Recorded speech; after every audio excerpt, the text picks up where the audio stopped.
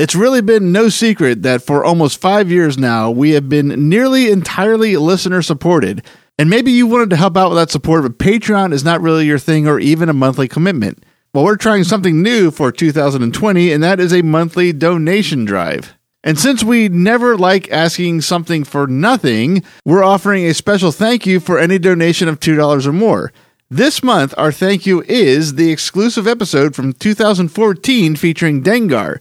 This is the episode we recorded as a fundraiser for our 2014 Artmore project, and it features that very recognizable bounty hunter from The Empire Strikes Back.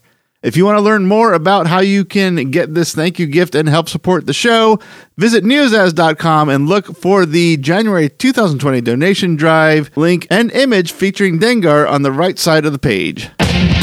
This is Star Wars in Character, the podcast that takes a closer look at some of the elements that make up the Star Wars universe. Backstories, histories, and details you never knew, wanted to know, or ever need to know. Now here are this week's panelists of Star Wars in Character. Hello, welcome to this special episode of Star Wars in Character, where we finally talk about the Rise of Skywalker. Rise of Skywalker. And that's Tim. We all know Tim. We love him. I was trying to do the massive popcorn voice, and as it came out, I literally just woke up like 15 minutes ago. We're doing this early morning for me, and it came out. I sort of sounded like a happy Palpatine. Well, I want to just ask Tim, since you just rolled out of bed, how dressed are you? You know what? This is the funny thing. We tried to do this show yesterday. Yes. And well, today's New Year's Day, if anyone wants to know what day it is. Okay. All is quiet on New Year's Day. We tried to do this show yesterday, and I was fully dressed. And Eric Moore, who was our guest. Hey, let's say hello to Eric Moore as we tell the story. Yes. Hello, chaps. Hello. I was trying to keep quiet then. I was waiting for my entrance, so to speak. Yeah. And Tim, no. I'm trying to hold back the laughter. Go on, Tim. Carry on. So, Eric Moore just assumed that Chris and I both do this in the nude. And well, that's why I was. Yeah. Well, I literally just woke up like 15 minutes ago, so I mean, I'm not in the nude, but I am wearing my skivvies. Oh. And an Iron Maiden t-shirt. So. Well, I'm going to say this, and I am actually dressed. I had to take the daughter to work, so that's the only reason why I'm dressed. I've seen the girl she works with. I would be the other. I would be wearing even less. Yeah, there's a few there. That's horrible.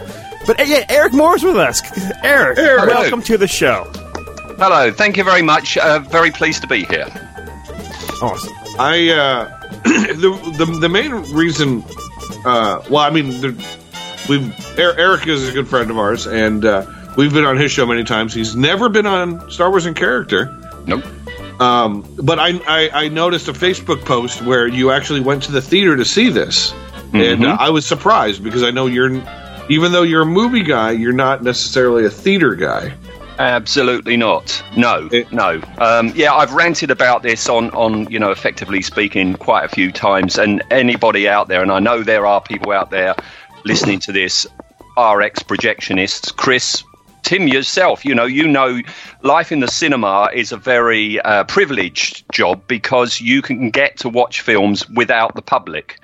And when you're used to having that, and also, Dave, if you're listening, Matt, if you're listening, you know, when you're a projectionist, not only are you trained to show the films, you're trained to watch a film and watch for problems. So all the while you're watching the film, you're looking for a problem visually, but also audibly. So you're trained to any sound that's not meant to be there, you focus on. So when I go to the cinema and watch it with the public, any rustle of popcorn, any little murmur, I'm taken out of the film. So I only go and see films, the big films, that's the only time I ever go and see films. The big event films, that's the only time I go these days. What was What was the last movie you saw in the theater other than Rise of Skywalker? Avengers Endgame. Okay. That was the last one.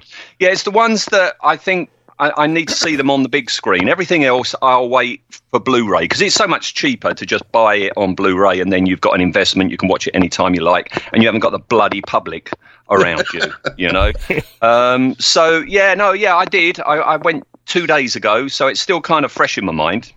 And you only saw it once, I'm guessing, right, Eric, so far? I only saw it once, and that's fine. I only need to see it once, and I was very pleased. We've got a new cinema open in town called Picture House, which is more of the art house side of Cineworld, which is the big cinema chain that we've got over here in the UK. And, much more professional than the shoebox multiplexes that you get. You know, it's there's actually thought gone into it. Very impressed. I've only been a couple of times now, but after Avengers Endgame, I actually asked to speak to the duty manager, and I said, look, I used to be a projectionist. Every time I go to the cinema, it winds me up because there's always a problem, because they don't have projectionists now. A manager does it. Yeah. So there's always a problem. The house lights don't come up at the end, or it doesn't switch to 3D, or it's too loud, or there's lamps out and stuff. But it was perfect when I went to see Avengers Endgame, and 2 days ago, it was brilliant. I went there. I was very surprised. It had moved down into one of the smaller of their auditoriums, and there was only about 20 people in there.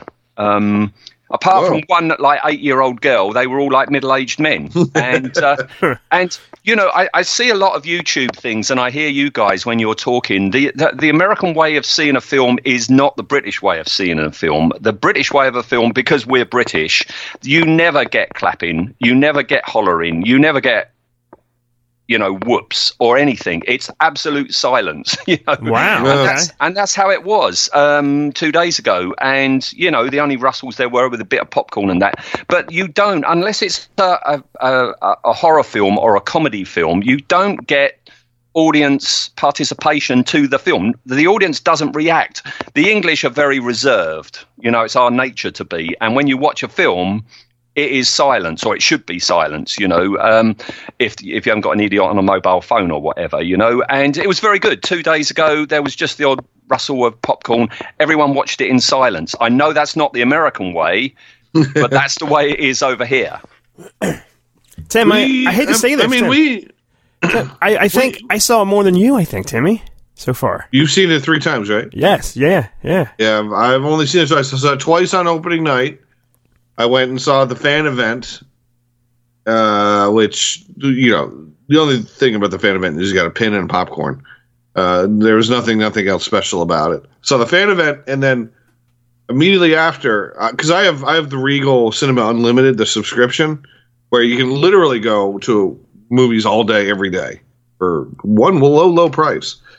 So I just got on my phone and just got a ticket for the next screening and went straight over that theater and watched a second time. But I have not seen it in the theater. I should say I haven't seen it since opening night. Right. Well, I'm with Tim. I saw the fan film event. I think it was on a Thursday night. Ours was at 5 o'clock, which was great. It was early as hell. Yeah. With Eric, like on the first viewing, yes, people were applauding, people were clapping, standing up, cheering when people were on screen and shit was happening. There was a lot of participation. Then I saw it on Saturday night with the whole entire family. Well, fan film was me and Luke, my son. Then on that Saturday, it was the whole family, me, the wife, the daughter, and the son. And then I just saw it yesterday in the 4K experience. And Eric, Tim, before we were talking and recording, I talked to Eric for a little bit. And you've been to these 4K things. Yeah, I've seen shit movies in these. It's the Regal 4DX. Yeah, I saw Angry Birds 2 on 4DX. The fuck. I told Eric it was the greatest movie experience in my life, and it's because it was Star Wars. If it was Angry Birds 2, no, I'm sorry, I've seen Angry Birds 2. Lion King and Rambo, the last Rambo movie in 4DX. That would have been cool, but it's pricey. It's like $25. It is expensive. I told you, we where Chris and I grew up, there's a amusement park called Dorney Park, And when we were younger, we'll say early 90s, it cost $20 to $25 to go there all day long to ride roller coasters. How much was your 4DX movie ticket? It was 24 and some change. So it was 20. I rounded up to $25. It cost the same amount as it did to get into Dorney Park 30 years ago. To go see this 1.5 movie as it costs to ride the Laser, the Hercules, the Enterprise, Enterprise, all those rides, all those years ago. But I was telling Tim, it was phenomenal. Lightsabers, blasters, when it was up on screen, the air shot past your ears. Luke, I never seen Luke smile for 2.5 hours straight. He was loving it. It was moving. It was tilting. It was misty. I told Eric, I'm usually t-shirt and shorts guys constantly. I got to wear 3 pair of pants and 2 jackets because it was so cold in there when the wind was blowing and you were all wet. It was chilly as anything in there. Yeah, it was so great. It squirts water on you. Yeah, and you could turn the water off and on. And I said, I want this water on. I want this full experience. Face, neck, and chest. Oh my, Tim, it was. I'm telling you right now, like if there's like a superhero movie coming out, if they re-release whatever, Superman or Die Hard or something classic and this kind of stuff, I'll do it for the big kick-ass films that I would love to see, experience that. Someone posted on our thing when you posted that. Someone said that they saw it on Gremlins. It was on Ted-tastic, yeah. Which I was thinking, wow, like where did he go? So they were showing the old Gremlins movie in the 4DX, whatever it's called. Yeah, Tim, I loved it. Yeah. It was because it was Star Wars. It was a fantastic experience, and I'm glad I did it. I'm not going to Angry Birds 3. I'm not seeing that. So, Chris, you said about when they're in the forest, that there was the smell of pine. Yeah. Yes. Was there a smell when Harrison Ford appeared? And what did he smell of? It was pure gold. I could smell gold. Okay. Gold in America smells like a rotting corpse. I could smell tears coming down my cheeks, actually, when that scene came up. Yeah. So it's salt. You could smell I salt. could smell salt, yes. I smelled salt. Okay, all right. So, Eric, I want to say something first, though. If I could be wrong. Mm-hmm. You weren't... And if you don't want to talk about it, it's totally fine. Force Awakens and Last Jedi. All right. Force Awakens I enjoyed, and I would have enjoyed it more if Disney had more balls and did something other than remake A New Hope. Okay. Right? All right. Didn't like Last Jedi at all. Did not like it. That's what I thought. All. So, yeah, when I went into this, I went in with very low expectations. I kind of had gathered from, grumblings. I didn't avoid spoilers, but on the other hand, I didn't seek them out. But I got a feeling that it was going to be some sort of like resetting because J.J. Abrams was back, and would he do or undo the stuff that Rian Johnson had done in the last one? So I went into it thinking, well, that could be problematical. But when I watched it, I went in not with not in much in the way of expectation, but I didn't dislike it as much as I thought I was going to. All right. Okay. And I'm surprised that I was actually moved by quite a few things that are in it. Okay.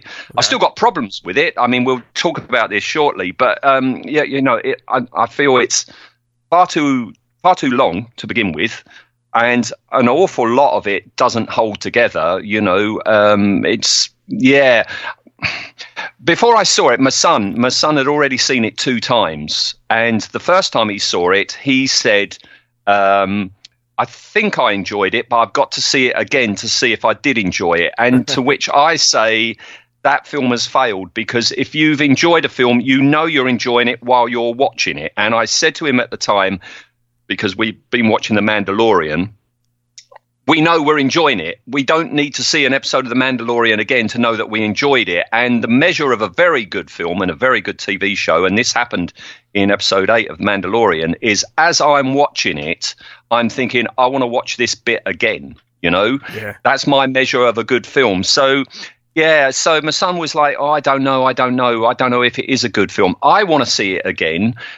I've got views on it, and we'll talk about it shortly, okay? But I want to view it again because I know as I was watching it, I had problems with things, and hopefully you can, remind me of things, as we go on. But I know I had problems with it, a lot of it, but I don't remember it, all of it, okay? And I'm thinking it's a bit like, if you have a good paella or a good gumbo, say you have a prawn gumbo, okay?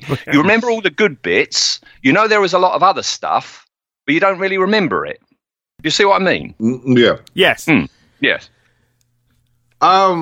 With this, I was sort of in the same boat as your son when I saw it the first time, but for me, I mean, I was like that with all of the Star Wars, even the prequels, because I have so much attached to Star Wars that sometimes just seeing it the first time, you might be taken back by it, but you haven't really absorbed it. There's a lot going on, and while the Marvel movies have always astounded me on first viewing, the Star Wars movies as an adult have not. Like they've even if I love a Star Wars movie, like in retrospect, I'll say, "Oh, I love that movie."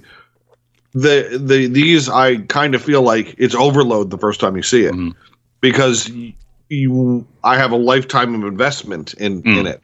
So I feel like I need to be able to sit back, and the first time you're watching it, you're just watching it unfold. The second time you're watching it, you're sort of picking up on some of the details that you may have missed because you were like, "Oh, they did this." I'm with Tim. I think I'm overwhelmed. Like the first time you see it, so much shit's happening. You're for me, it's excitement. Yeah. And so you're seeing things explode, seeing the actors you like, seeing the people you don't like, seeing what the hell they're going to do. You're so wrapped up in your own questions that sometimes it takes away from the actual understanding of the film, I should say. So that's kind of where I was stood. I enjoyed Last Jedi. I liked the balls that Rian Johnson had when he made that. I feel okay, not literally, right? I think I like, yeah.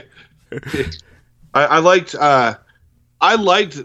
the risks that he took. I liked that he deconstructed certain things. There are certain things I didn't like about that movie. But I have a hard time now reviewing Rise of the Skywalker without looking at the entire trilogy as a whole now. So that's where my review is probably going to be coming from, is mainly looking at the trilogy now as a whole rather than Rise of Skywalker as a film. But I will say I enjoyed Rise of Skywalker as a film-going experience. I did enjoy it. I would like to see it again. I probably will see it a couple more times before it leaves theater. But I have issues. Would you guys agree, though, that this one was the most emotional one out of the three new ones? No. Out of the three new ones? Yeah. Right. We'll talk about them when we get to them, but the emotional moments I had...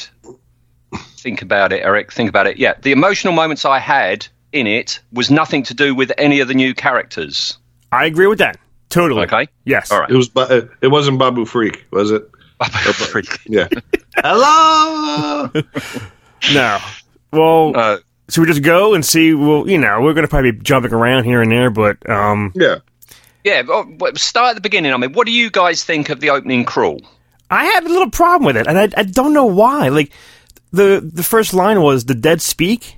Yep, I've got a problem with that. Yeah, like I'm reading. I'm like, huh. I'm like shrugging when I'm reading it, and I'm like, why am I upset because it says "the dead speak"? Eric, help me. Why am I upset?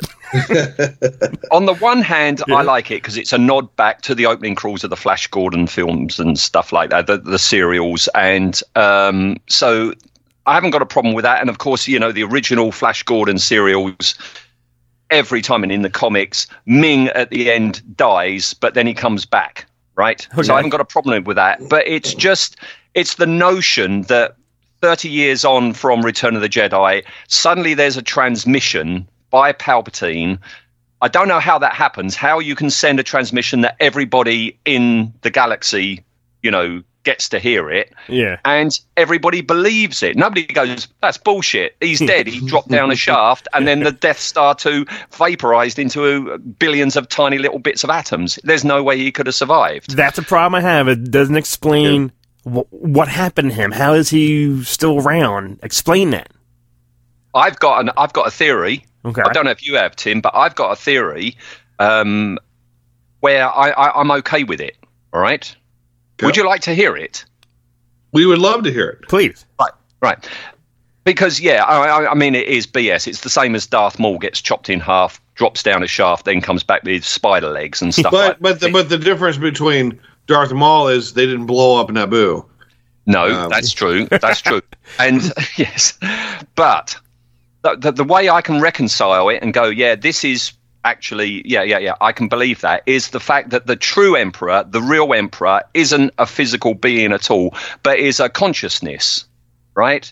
He has become so part of the Sith that he is a spirit, if you like, that can inhabit a body, okay? And then I think they touched on this in the Dark Empire comics, but that was all caught up with clones, and he could move from one clone to another. But if he was a spirit form, I mean, if you read Judge Dredd comics, you've got a character called Judge Death, okay? And if you destroy his body, his spirit form just goes off into the ether and he inhabits another body. And if that was true, then that would mean that the Emperor you see in the original trilogy is like his current body. It's a puppet, okay? And when it dies, well, he just switches to another one, and therefore that would mean that when you see Snoke in episode 8 and 9, that is actually the Emperor talking. I always thought, when you see Snoke, you close your eyes, the lines, the script is the Emperor talking. Even Andy Serkis's delivery is a very Ian McDiarmid way, you see. So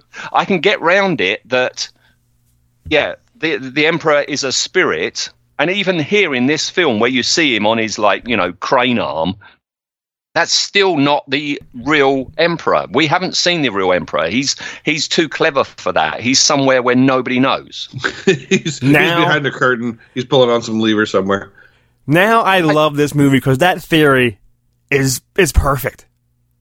And I like the idea. Yeah, you're right, Tim. You referred to it there, a Wizard of Oz type thing where you have this fearsome face. And I like the idea that the Emperor, if you actually saw the true form of the Emperor, maybe wouldn't even look evil. It's the manifestation of these physical bodies that is being corrupted by the Sith. It's Babu Frick.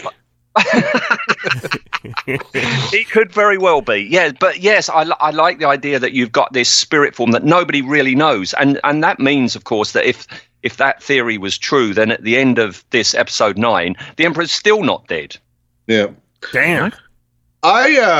When the prequels were coming out, I had always had this theory in the prequels that the Emperor and Palpatine were two separate beings. For some reason, I had it in my head that in episode 3 or even episode 2, they were going to reveal that one was a clone of the other, whether Palpatine was a clone of the Emperor or the Emperor was a clone of Palpatine. And we kind of got that in this movie 20 years on. We kind of got that where this physical representation of Palpatine is a clone, or I mean, I don't know. Is that thing that we see attached to the arm? Is that the same body we saw fall down the energy shaft? It can't be. It can't be. The bloody Death Star blew up. We saw it, and that's the problem. We'll talk about it shortly. That's the problem I've got with a lot of this stuff on that other moon of Endor. All right, but we'll get to that. But it can't be. He was a mortal form. That was a flesh and bone person. There's no way that some droids come along and repair him and take him off to that. Do you know what's kind of like a good theory, though? When he got tossed down the shaft, that big white ghosty cloud came right up. Maybe that was him spirit finding another host kind of thing. Very good. Yeah, I didn't even think about that. That could be his spirit form leaving and going off. You know, his spirit from feast on vermin now. I'm out of here. Yeah. Yeah. Peace out. Yeah.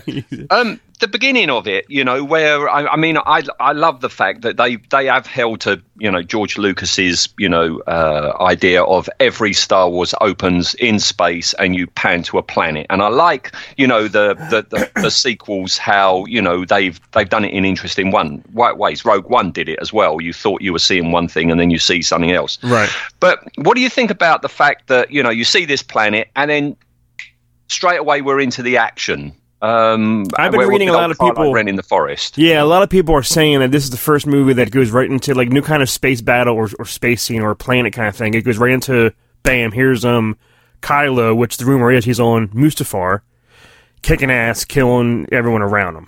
I really didn't have a problem. I really didn't care that there was no stars and then the planet and then what's going on. I really didn't. I thought we were going like, you know, previously on Last Jedi or something. Then he came right in there. It kind of was like a recap. This is what has happened between the last movie and this, and look at our hero Kylo Ren take down this. That didn't bother me. I liked it. I thought visually, I thought that the scenes on what we're told now is Mustafar were well shot. I really enjoyed it, and I thought the fight with all those faceless dudes, really, again, a lot of faceless enemies in these sequel trilogy. Yeah, I don't mind it. I mean, it's a terrific scene, but what edit wise, the fact that you go straight into it, I mean, I don't mind being dropped right into it. You know, I'm not an idiot. I've just read the opening scroll. I know what's going on. Okay, right. But I think it might have been a bit better if you had seen, like, you know, the Star Destroyer that's in orbit, and somebody says, "Sir, we've got a message for Supreme Leader Ren. Where is he?"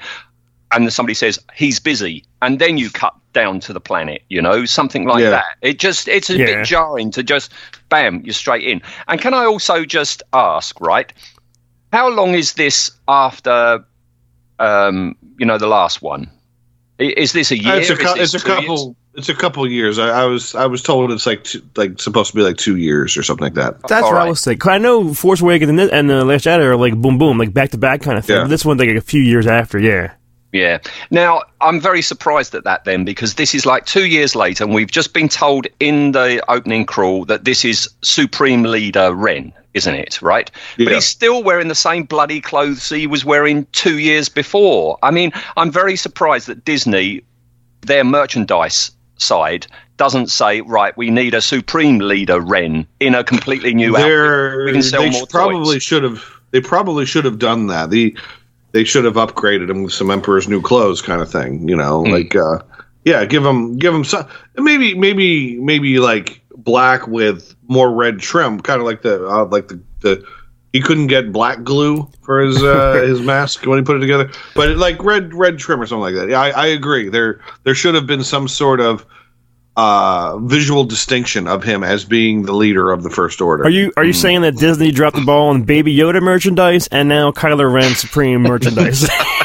It does make you wonder. I think heads are going to roll, I think, over a few things. Yes, yeah.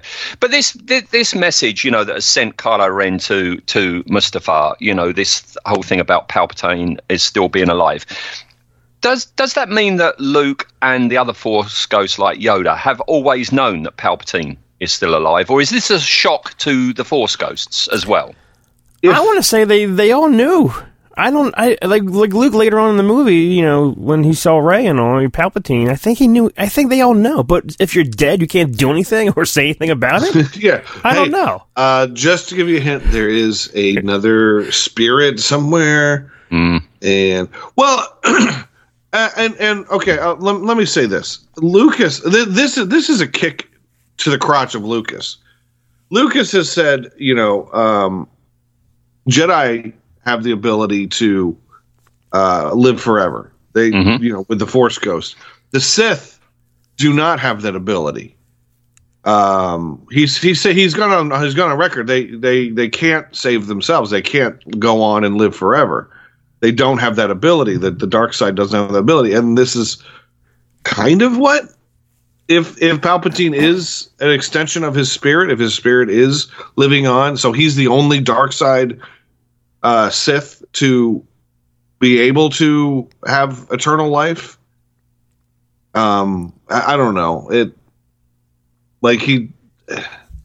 don't know if that makes sense. Like even though he's given himself a physical form, but it sounds to me like he's able to go from body to body to body. His spirit is out there. He may not be able to manifest his spirit into something visual. He has to use a vessel, but at the same time, it's like that kind of goes against what Lucas was saying, that you can't save your own life. You can't be immortal, and that was part of the whole thing of the prequel trilogy is, immortality it doesn't go to both sides of the coin. It's only that's a light side trait. Yeah, I think all these question marks that are coming up. I mean, my problem that I've got with the sequels is that, for all its flaws, the prequels, you still had George Lucas at the helm. You had one mind, you had one voice telling the story, and you got Episode 7 comes along and J.J. Abrams takes the mantle over, right? And maybe if he had been allowed to do 7, 8, 9, we would have had more of a coherent plot. But I find it very interesting that 9 seems to be a case of J.J. Abrams, either flatly ignoring things that happened in 8 or rewriting them and stuff like this. And I think if he had just been given the chance and the opportunity to tell the sequels in one go, long, because that's what it is. The sequels is one story. And that's fine if you've got one person telling the story. But if you've got a person starting it, and to all intents and purposes, it seems that he did have, story ideas for how 8 and 9 would play out. Then you've got another guy come in who goes, no, I'm not going to do the obvious. I'm going to be daring. I'm going to do stuff, which a lot of people like yourself, Tim, liked. A lot of people didn't like because, the questions they had weren't answered. And then you've got the guy from 7 come back and go, right, I've got to sort this mess out. Yeah. And I think that's what we're seeing. And this is where you get contradictions and question marks throughout the sequels. And I think it harms the sequels. I agree 100%. I like or hate Episode 8, regardless of how you feel about that movie. Episode 9 should still be a direct sequel to Episode 8. So retconning, ignoring major plot points, that sort of stuff, I think, hurt the trilogy as a whole. I told this to Chris. This reminds me now of the original X-Men trilogy. X-Men 1, X2, and X3, The Last Stand, where those movies are so disjointed that it doesn't make you want to watch them anymore. And that's kind of what's happening here. I feel that they should the things that were established in Episode 8, they should have they were married to them. They should have stuck with them. The Rey being her parents being nobodies, they should have stuck with that. I think making her a Palpatine was lazy script writing. I think it was fan service of the worst degree. Having Palpatine in the movie is not bad. Having her related to him was stupid. Do you think, guys, that Abrams, like this movie, he almost apologized for everything the fans hated in Last Jedi? He did it for the fans, but not for the movie. If you know what I mean. I don't even necessarily think it was him. I have a feeling it was the producers. I think it was Kathleen Kennedy said, "Hey, we need to fix this mess." Yeah. I think you're right. These are your marching orders. We're paying you $1 million bajillion. Make a fun movie, which he did, but you need to fix the stuff that we all approved 2 years ago. Yeah, exactly. Because Kathleen Kennedy, Rian Johnson was not working in a vacuum when he was making Last Jedi. He had Kathleen Kennedy and everybody's oversight and Bob Iger's oversight over there. So they all have the last Jedi blood on their hands too. I think Rian Johnson gets unfairly maligned because that definitely was not a one-man operation over there. They all made those decisions too. I feel that a lot of the things that he set up over there should have rung true in this movie. It would have made it more cohesive. It actually, and in my opinion, would have made it a better film. There wouldn't, at the end of the movie, there wouldn't be as many what's going on because it was already established 2 years ago, and we've been thinking about it to have resolution to those things, whether we like them or not. To have closure to those 2 years later, I think would have made this movie-going experience that much better. Would have made the trilogy better as a whole. Yeah. I'll tell you what, there is a fascinating story to be told, about Disney's acquisition of Lucasfilm and the Star Wars films. But, of course, we'll never hear it because all of that, all the infighting, all the sackings. I mean, more directors have been fired from Star Wars than actually worked on Star Wars, There is an amazing story there, but you're never going to get a J.W. Rinsler book on it because it's all being suppressed, isn't it? We just see we just see behind the curtain. We just see tiny little hints of what might be going on. And I think you're absolutely right, Tim. I think Disney, Bob Iger, Kathleen Kennedy, they saw the outpouring of hatred, in many cases about Last Jedi. And they went to J.J. Abrams and said, fix this. Fix it, Yeah.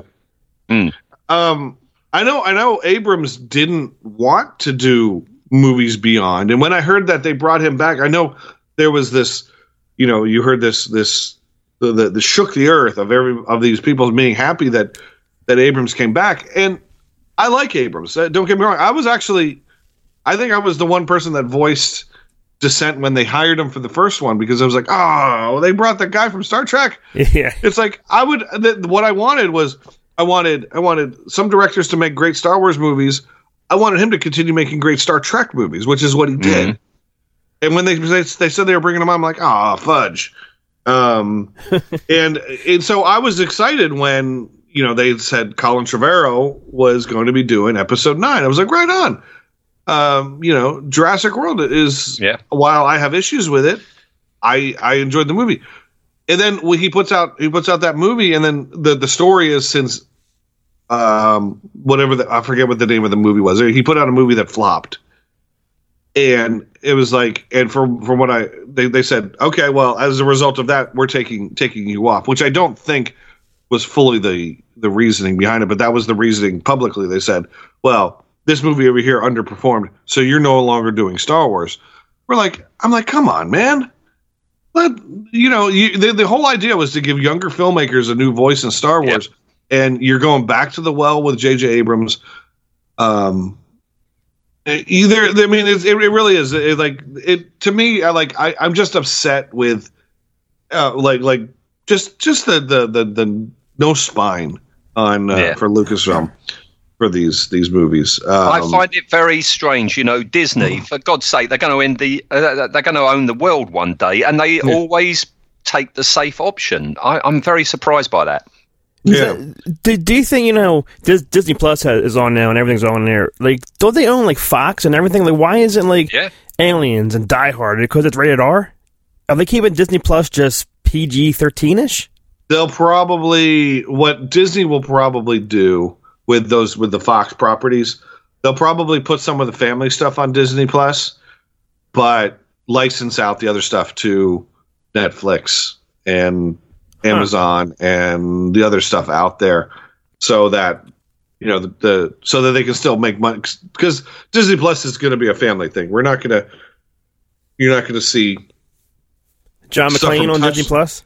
Touchstone was Disney, I believe, and I think Touchstone put out Basic Instinct, if I'm not mistaken.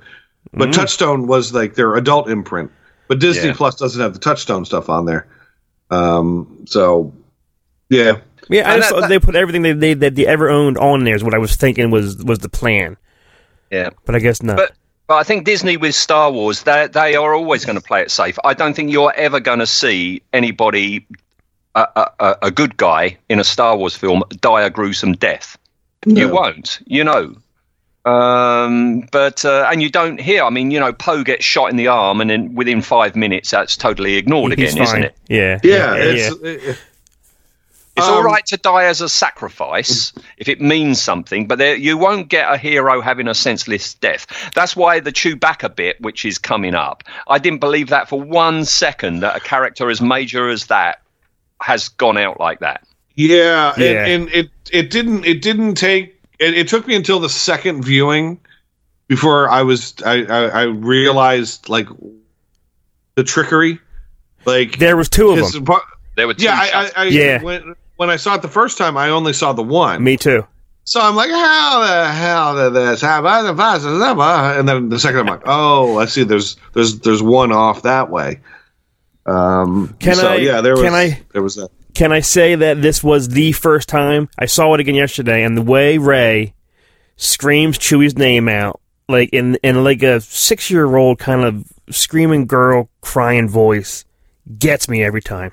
No, it is a terrific. I like all that bit, but all the while I'm sitting there thinking, yeah, that's good. I like the whole.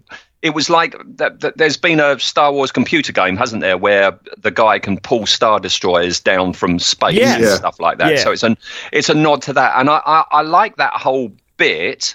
And I'm thinking, yeah, that's good. I like the Force lightning and everything and stuff like that. But I'm also thinking, this is bloody stupid, and This is one of my bloody stupid moments with this, in that in this film, they don't stop. A New Hope is my favourite Star Wars film, and you do have a lot of action, you do have a lot of running around, but you have times where you can stop and you can breathe, and you'll get dialogue on the Millennium Falcon before they get to the Death Star, etc., okay? But here, it's just constant. Go. So they've got to find this person who has a dagger, which will lead you to the Wayfinder, which will lead you to the planet, which will lead you to Palpatine. Yes? It wasn't stopping. Yeah, you're right. Right. So I think this part of the film I've got the biggest problem with, because they go to that planet, right, where there's like a party that takes place every 42 years or whatever, which is completely pointless. There's no need to go to all that trouble of taking those people there, to get all those people in costume, to have all that effect. The actual festival is pointless. All you need is for Rey to meet a little girl who gives her a necklace, and then they do this like Skype chat thing. And I don't like this. I don't like this new thing where you can actually, things manifest from one side of the galaxy to the other. The necklace gets to, Kylo Ren and Richard E. Grant, right? But my point in this, and what I'm thinking, this is bloody stupid, is number one, this is where we find Lando, don't we? Yes. Yeah. Okay. Now, this is right, here we go. This is my problem with the sequels, and this is why I'm quite happy that they never made sequels, in that the original trilogy is basically a fairy tale, isn't it? A long time ago. It's a fairy tale told over 3 films, and at the end, the good guys win, right? The bad guys have been defeated. Right. They're on Endor, Harrison Ford is very self-consciously smiling. Lando's trying to do a little bit of a dance and everything. The good guys have won. It's the end. Right. Yeah, it's the end. Yeah, we find out when we return to our heroes 30 years later, right? The war never ended. That was just temporary, and it's just been strife and war and negativity, all right? We find out in episode 7 that Han Solo goes back to doing the smuggling thing. He didn't progress any further. He just went back to what he did. And here we find Lando's fate. Lando is on this planet in disguise. Lando was a brilliant businessman. He ran Bespin. We don't know how he got Bespin, but he was this fantastic businessman, very charismatic, could charm his way into things, and now he's on this backwater planet in disguise, and I don't like that. I think Lando deserved more than that. Yeah. I would have thought they would have encountered him with some I mean, also he's 80-something years old. Yeah, he came and Did you notice in this film, every scene where you see Billy D. Williams, he's sat down. Yes, in every sitting scene. down. You never see him walk. Or he's leaning against something. Bless him. Yes, he's older than my mum, and my mum can't go to the shops. So full credit to him. Totally. But that is quite charming. That Billy D. is sat down in absolutely every scene. But I love the character. I wanted more for him in those last 30 years. Yeah, he would have at least be enjoying his retirement on some pleasure community. Is really where he should be at this point, at being an 80 some odd year old man. Did you guys know it was Lando before he took off the helmet? No. My son, 15, immediately said, "That's Lando." Oh, really? Yeah, and I was like, and then all of a sudden it came right up. I was like, "How did you know that?" He I just knew. He doesn't Google anything. He just leans over. He goes, "Well, it's not John Boyega, but it's another black man." Yeah. And the only other black man my son knows is Lando Calrissian. Lando Calrissian. Yeah. So that's one problem with this planet, right? And we find out from Lando that Luke has actually been there. And, they had an adventure. Lando and Luke were looking for this, Sith agent. And the trail stopped dead there because there's his spaceship, but there's no sign of him. And Rey says, well, I'm going to go and check it out. Mm-hmm. So you're telling me, I don't know how long ago that is, but there is a fully functional spaceship just sat there and nobody has stolen it? It's picked it for parts? Well, it was up pretty high. I mean, it's relatively close to where the party's going on, so that is a populated area. Yeah. But everyone's afraid to go out there because of that quicksand. You might sink, so they're like, fuck it, that ship's going to stay where it is. Yeah, but the quicksand doesn't kill you. You just drop down into the tunnels. Yeah. But no one knows that because they're so afraid of it. Yeah. But the other thing about this, and I'm sitting there thinking, this doesn't make any sense. So we've got our heroes in that spaceship. They're trying to get it to go again. They've got that new robot who to my mind, is just there, because you can sell new toys. Mm-hmm. They're trying to get it to go. Rey goes off, and admittedly, that's a really good moment, the whole Rey versus, Kylo's TIE fighter. Yeah. And Chewbacca is sent out to get Rey. Right? Uh-huh. On the way to getting Rey, he is captured by the stormtroopers and put on the first transport, but they don't then continue and arrest the ones that are in the spaceship. They're there, right there. The stormtroopers are right there. How can this not happen? Yeah, we've got one. That's all we need. But I knew they knew Chewbacca is a star from the original trilogy. Let's capture this one. Yeah, this is the real. This is the real star, and no one cares about anybody else. Okay, all right. if you say so, but I don't mind it. I like that battle. I like the her backward flip. A lot of people I know don't like slow motion in Star Wars. I haven't got a problem with that. No, it was really cool. I thought the wing of the TIE fighter off. I haven't got a problem with that. I don't know how Kylo survived that rolling TIE fighter piece, for a mile down the desert. But hey, listen, if Darth Maul and the Emperor can survive what they survived, that's a slap on the wrist. That's nothing, getting rolled around in a TIE fighter. All right, okay. Yeah, while we're talking about Kylo, another problem I've got with the sequels is, the design work of the new aliens and the new spacecraft, I just think is terrible. They did a better job with this one, though. What do you think of the slug on the Millennium Falcon? That's not good. That's terrible. At least they had something. I don't know why he was on the Falcon. He didn't need to but at least they had something. Yeah, but put a Rhodian in. Why put a Greedo type in? I agree 110%. They should be reusing some of the old characters, some of the old aliens that we've already seen in place of some of these new ones. But I will say in this particular movie, they did a C plus work in terms of getting aliens and populating the background with. Well, a lot of people bitch and moan like it's a huge galaxy. Show me some new aliens. Like another Hammerhead, another Greedo. Like people get mad when there's too many original trilogy aliens in the future movies, and like Eric said, like it's these new creatures too.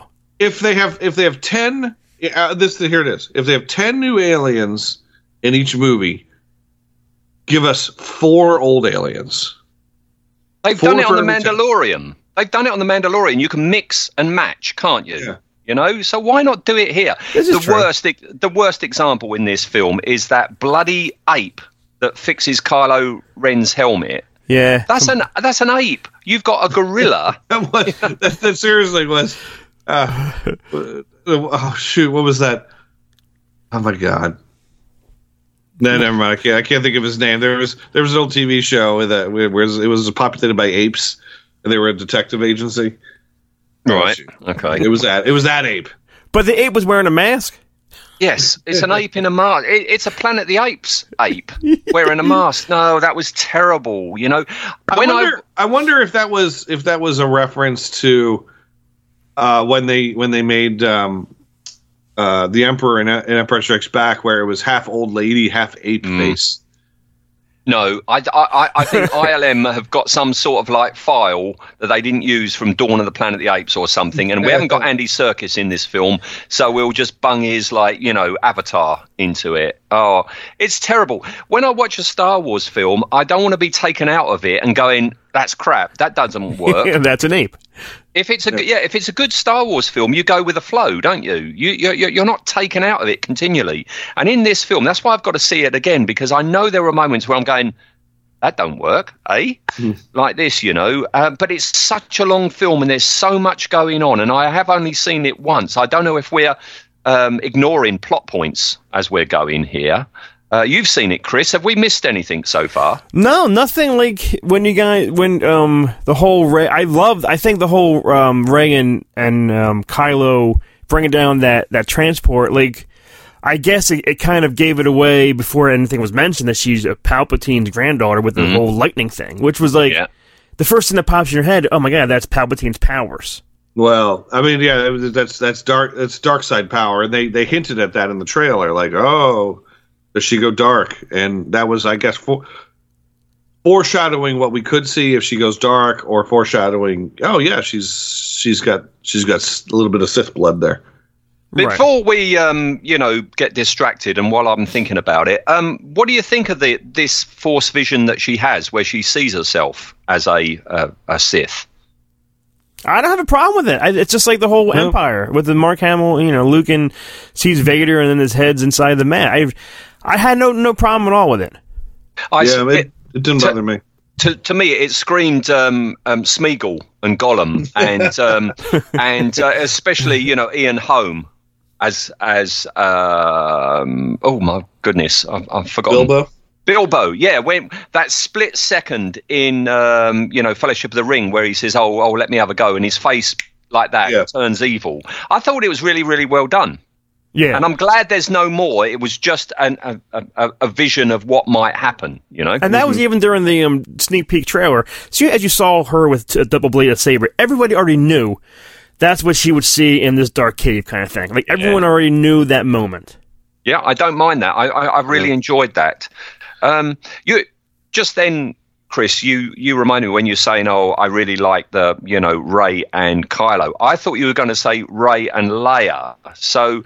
Can we just talk about, how they've used Carrie Fisher in this film?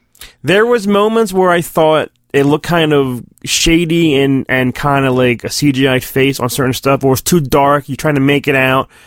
I think they did a good job putting whatever they had on the cutting room floor in this. Like, this movie was almost written around what she said in the previous films. What do you think, Tim? It's hard to fault them on these things because they had a limited amount of footage to work from, so they kind of had to try to make lemonade out of rotten lemons. So they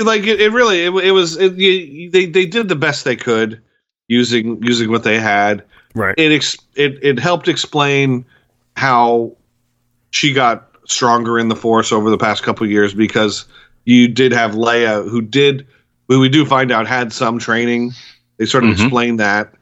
So she had some guidance to help her nurture her power. So for me, it worked. Obviously, it would have been better if Carrie Fisher was still alive for a lot of reasons. Yep. Not only just for movie reasons, but for the world in general. But they did the best they could. They did the best they could. I must say, and it worked, and it made sense to me. Yeah, I'm very impressed by what they did. I'm very, like Chris was saying, it seems that they had, right, we've got these lines, we've got this footage of Leia, we've got to move the script round to accommodate that, okay? And I think they've de-aged her a bit as well, I think so too, because she didn't look as old and raspy like her smoker's voice in the other movies. Jedi. No. Yeah. And I was very impressed by what they did. There is one moment where she's looking down and Rey is actually sitting down, and you get the feeling that actually at that point she was talking to R2-D2. Yeah, I saw that moment too. Yeah, they've got to have Rey sitting down. Yeah, but no, I was very impressed by that. And what do you think of the CGI? Leia and Luke. Well, I think that scene looked like a freaking video game to a T. The Mark Hamill face I thought looked pretty good. Like I could see that. But when it turned to like Leia, I thought I was playing Battlefront. It looked like a video game they put into the movie, which I wish they would. I don't know. I love the whole idea that Luke's training Leia. I love that stuff. Like I wish they would have did that back in the day and showed me more with the actors and everything. But it did look like a Nintendo game. Yeah. What about you, Tim? Again, the scene didn't bother me. I understand where the whole facial changing thing. Marvel has done a really good job with it, but they haven't perfected it yet to have a fully functional character that they can do these gigantic action sequences with yet to make it believable. So again, understanding the technology and where we're at, and understanding that we're still progressing, I'm okay with it. It told the story point. Visually, it may not have been a home run, but it hit a plot point. It hit a story point. It explained a lot of stuff that happened between Jedi and Force Awakens, and so I was pleased with it. It worked for me. Yeah, I didn't mind it at all. I thought, yeah, you're right. Luke is the better of the two. But, the Rogue One Leia was just so bad that even though I know this is a CGI, young Leia, I didn't mind it. I didn't mind it at all. I looked at it yesterday when I saw it, and do you guys think that was Dagobah? Because it looked really swampy. What, they actually went back to Dagobah for her training? I don't know. Like I saw a lot of trees and fog, and it looked like a swamp kind of thing. I wonder if they went back to Dagobah to train. I don't know. Could be, couldn't it? Yeah, I don't know. Yeah. I don't know. What happens next, Chris? You've seen it 3 times. I saw it 3 times, but I think we are a little bit jumping around here and there. But, by the way, I will say this. I know, Eric, you said the whole idea of them going in this party going on. I thought it was really colorful. Yeah. I enjoyed the setting. Whether or not it was necessary to me was in this particular case is irrelevant. It was eye candy. Even every time they would show it in the trailer where it would do that pan and you would see like the color firework thing going off above. I always found that to be a stunning shot, and I mean it's okay. It's them going to the equivalent of a bazaar, I guess. And so it didn't bother me. I liked it. As I said, it gave a lot of color, and I found it to be an interesting set piece for the movie. I guess we can talk about. I mean, we talked about Kylo and Rey and the ship and Chewie and everything, and then they fall in the quicksand and they go under that plant. Well, as they're falling in the quicksand, this bothers me. What about as they're falling Finn? in the quicksand? John Boyega saying, "Rey, I have to tell you something. I've got to tell you something." And then And then, then they go down there, and then all of a sudden he plays it off as, no, I'm not. Well, what were we going to tell her? Nothing. No, nothing. Well, rumor has it, as people think, I love you or whatever, but now it's saying that he was going to tell her that he has force visions or force powers or... Well, they hint at that at the end, and okay.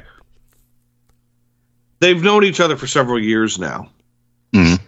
They've obviously had, quiet moments where they were sitting around, drinking coffee. Just talking, just shooting shit. Why would he be keeping a secret? Why couldn't he just say to her, "Hey, listen, I think I have the Force too." Mm. Why would he keep this a secret from her? That makes absolutely no sense. You would think that he would want to have something that they could talk about. They could relate to, like, yeah, look at me. I'm going to move this pebble. Bloop. Well, I had problems with that he even has force powers, and I don't know why. Like, I don't care about you, Finn. I don't care if you can sense stuff and feel stuff. I don't know why you have the force powers. I don't know. I mean, people have the Force in this universe, so I'm fine with him having. I'm fine with him having the Force. It's just, why does he have to keep it a secret from her? Why couldn't he just say to her, yeah. What's the shame? Yeah. Yeah, true. Yeah, it's like, I don't know. Yeah, it's like him saying, "Ray, I have to tell you something. I have a really tiny penis."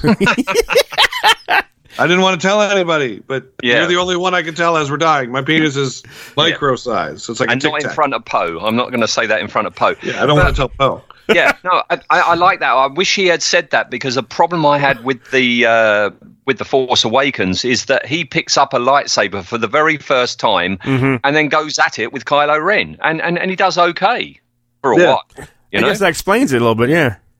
Yeah. This is when they fall and they meet that snake.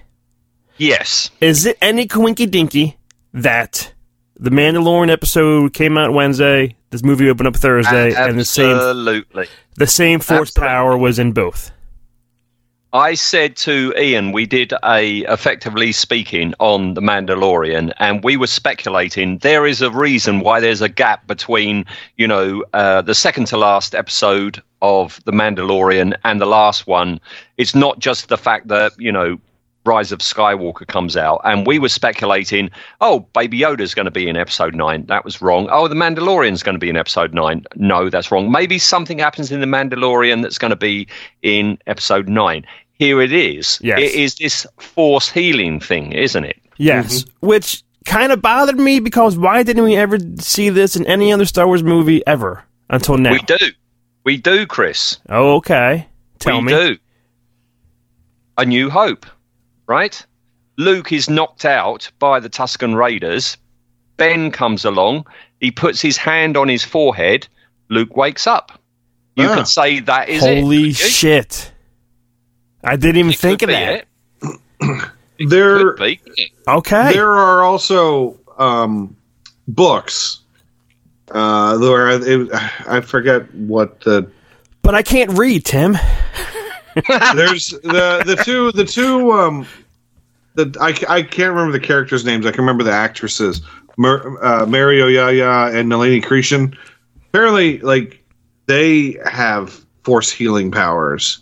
So in the books, those guys are like force healers out there on the battlefield. Like, someone gets shot, they go up and bloop bloop bloop bloop, and they get a little bit healed. Maybe not all the way, but they heal them enough so they can move on. But yeah, do you guys like there's a book out there. This healing power? Like, now it's like, it's so simple. If you stab me, I'll just get a Jedi to come over and rub my belly. If it's a manipulation of cells and that kind of stuff, I'm okay with it. It's life force, so it's all right. I mean, it's all right. I mean, this is clearly here to set you up and remind you of something for what's going to happen later on in the film, isn't it? This is true. Okay. Yes. All right. I guess it did happen. I never even thought about the Obi-Wan scene in A New Hope. That's cool. While we're on this subject of the snake and that, another thing where I'm going, that's bloody stupid. they fall down through the quicksand, and they're in these tunnels, and they find, the bones of this Sith agent, don't they? Yes. Right? Mm-hmm. And they find his speeder, right? Yeah. His speeder. They know it's his speeder, and they know it's him because there's a Sith emblem on the bonnet, on the hood. on the Chrysler, yes, there is. Since when do the Sith have to put a crest on their vehicles? After Since Jedi. why did the Jedi even? Yeah, I mean, they're just having. Yeah, I don't know. It's maybe that's the only way you can buy the model. That everybody has to mark their property with like their allegiance, like Yeah, the Sith, right? Okay, let's talk about the Sith, right? This is the first time we actually really see the Sith in a Star Wars film.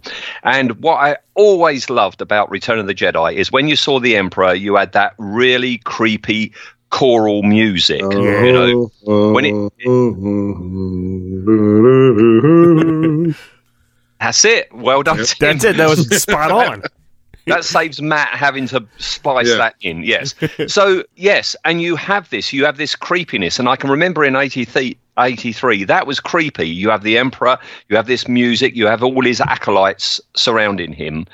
It's not played up at all, but these are creepy people, Yeah. And, when you first see Davros, I call him Davros because are you guys aware of Doctor Who? Do you watch Doctor Who? I heard of it, never seen an episode. I've seen a few episodes. All right. Well, if you Google Davros is the person who created the Daleks. Okay, and design-wise for this film, they seem to have cribbed from Davros for the Emperor. He's got the black lips and everything. That's exactly Davros. All right, and I like the idea. I like the whole place that, Palpatine is in, this Sith, place. And you've got all the acolytes there and everything like that. And it is creepy, and you've got all the strobe lighting. Could have been a bit creepier. I wanted it to go a bit more David Lynch, Twin Peaks on me, okay? But they go on board this spaceship, which belonged to a Sith Lord. And it's just a regular spaceship. I was expecting horrible, nasty black colours, black, red, and stuff like that. But it's just a cobwebby ship, isn't it? Yeah, you're right. I mean, I don't know how else they could Sith it up. Painted black, blacker, blacker. Yeah, blacker. The other problem I've got with this bit is, and it's not addressed for about nearly an hour later. This film is far too long. Rey says, I know that ship, and we know that ship. We saw it in episode 7, didn't we? It's the ship that takes her parents away, okay? Right. And she goes, I know that ship.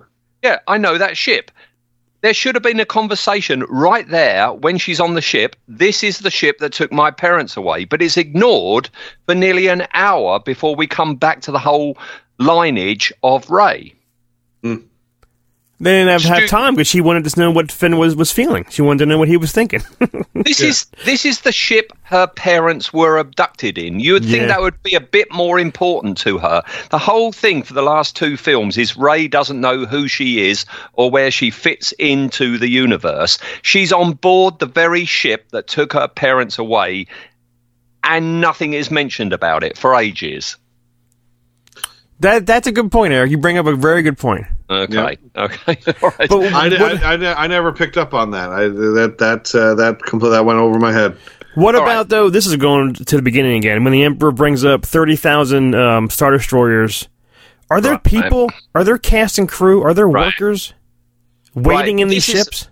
This is my next thing, because we've been jumping about all over this film, all right? Okay. So, yes, the mechanics of this, okay? The Emperor, either, somebody got a sewing needle out and stitched him back together and repaired him, and he went off to this planet, or his consciousness moved to another body.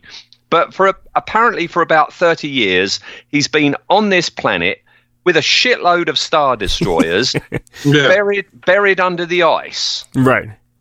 Okay. Are those Star Destroyers crewed Or I think so, because there's all TIE fighters come flying out of them later on in the movie. What are they? But that's after the years? Resistance. That's after the Resistance is told. Oh, I'm sorry. Where do you get this crew from? And 30 years ago, noticing. They're like babies. So for 30 years, they're growing up, waiting to come out of the ice? I took it that they are empty ships, all right? And as soon as they come out, Palpatine says, right, First Order guys, crew my ships, which goes against what the Supreme Leader Ren would want, because Supreme Leader Ren wants the Emperor dead. So that makes no sense, right? Now, somebody else we haven't mentioned in this film is Richard E. Grant. Okay? So, and we find out right near the end that Richard E. Grant followed the Emperor back in the time of Return of the Jedi. He was an officer. And I can totally see a 30 years younger Richard E. Grant with Ken Colley, with Admiral Ozzel and all that. I can see him on board a Star Destroyer. Okay? Guaranteed, yeah. But where has he been all this time? That he is now here. I guess he had to wait. He had to wait till the Emperor said, now's the time. Well, I mean, I like Richard E. Grant. I think he's like a fantastic Imperial soldier, officer. But yeah, I mean, I don't think did he know the Emperor was still around at this time, or was it? There's too many questions. There are too many questions. But yes, like you, Tim, I love Richard E. Grant. I adore Richard E. Grant. I advise anybody who wants to have a cracking read his autobiography, which is called With Nails, okay? Because he is a hilarious, eccentric guy, okay, and I adore him. I loved him in With Nail and I, one of my favourite films of all time, okay. When he went to Hollywood and he did like LA Story, he's the highlight in LA Story. That bit where you've got bells tinkling and they say, what's that noise? And he goes, oh, sorry, it's my balls. Just little things like that. I love Richard E. Grant. And it was the greatest compliment that I ever had, where one day at the cinema I was working in at the time, they said, well, if there's going to be a Hollywood version of this cinema, who would play you? Somebody said, for me, Richard E. Grant. That's the highest compliment I could ever have, And he is terrific. He's very good in this. He's a very Peter Cushing, Tarkin type. A shame that we actually do see him go out, don't we? Because he goes out the window. Right out the window. But when they kill him, it's like you was like, oh yeah, because he's like pushed forward before he's finally engulfed in the flames. Yeah. Can we? Well, this idea of this Phantom Fleet is taken almost directly from the Timothy Zahn book, Dark Force Rising, where there's this fleet that the remnants of the Empire can use to come back and make themselves a formidable force. So I could see the First Order. This is basically the same general plot, although nobody's racing to get to them. And in Dark Force Rising, there was a race to get to the ships. In this one, it's like, here, this is your force. Here you have all 250,000 Star Destroyers, each with a Death Star gun on it. That's what I don't like. I don't like the fact that, the whole point of Star Wars and then Return of the Jedi is you need a moon-sized object to generate the power for a weapon that will destroy a planet. Now, every Star Destroyer has one. I know technology, as it advances, things miniaturize and they become cheaper and stuff like that. But it removes the threat completely if every Star Destroyer can destroy a planet. I had no problem because, like you just said, I think over the 30 whatever years, they had time to make it all into a ship. Like that, I thought that was pretty cool. Like, holy shit, now there's like 30,000 of these that can kill planets rather than just one big ass thing moving super slow around the galaxy. But word would get back. To have this happening completely in secret, to have no one know that this is occurring, is completely ridiculous, because you have to have the labor to build them. Yeah. You have to have the the intelligence and the training and the knowledge to work the technology, to develop new technology. So you have to get the brightest minds in the galaxy. So, had anybody not noticed that the smartest scientists have disappeared, or they go away for weeks at a time and they come back and they all smell like Sith? What does Sith smell like, Tim? Move a few letters around and we'll give you an idea. All right. Yeah. But, I mean, you're right, Tim. I mean, I thought you guys said on a previous Star Wars in Character about Star Destroyers, there's like tens of thousands of people on each Star Destroyer. And there's like hundreds here, aren't there? Yeah, you would need millions of people. Mm-hmm. Yeah. And again, millions of people to put this together, because you have from the ditch diggers to the top scientists, everyone has a role. And I'm telling you right now, the ditch diggers aren't going to keep their mouth shut. They're going to complain about how shitty their job is to everybody that will listen to them at the pub.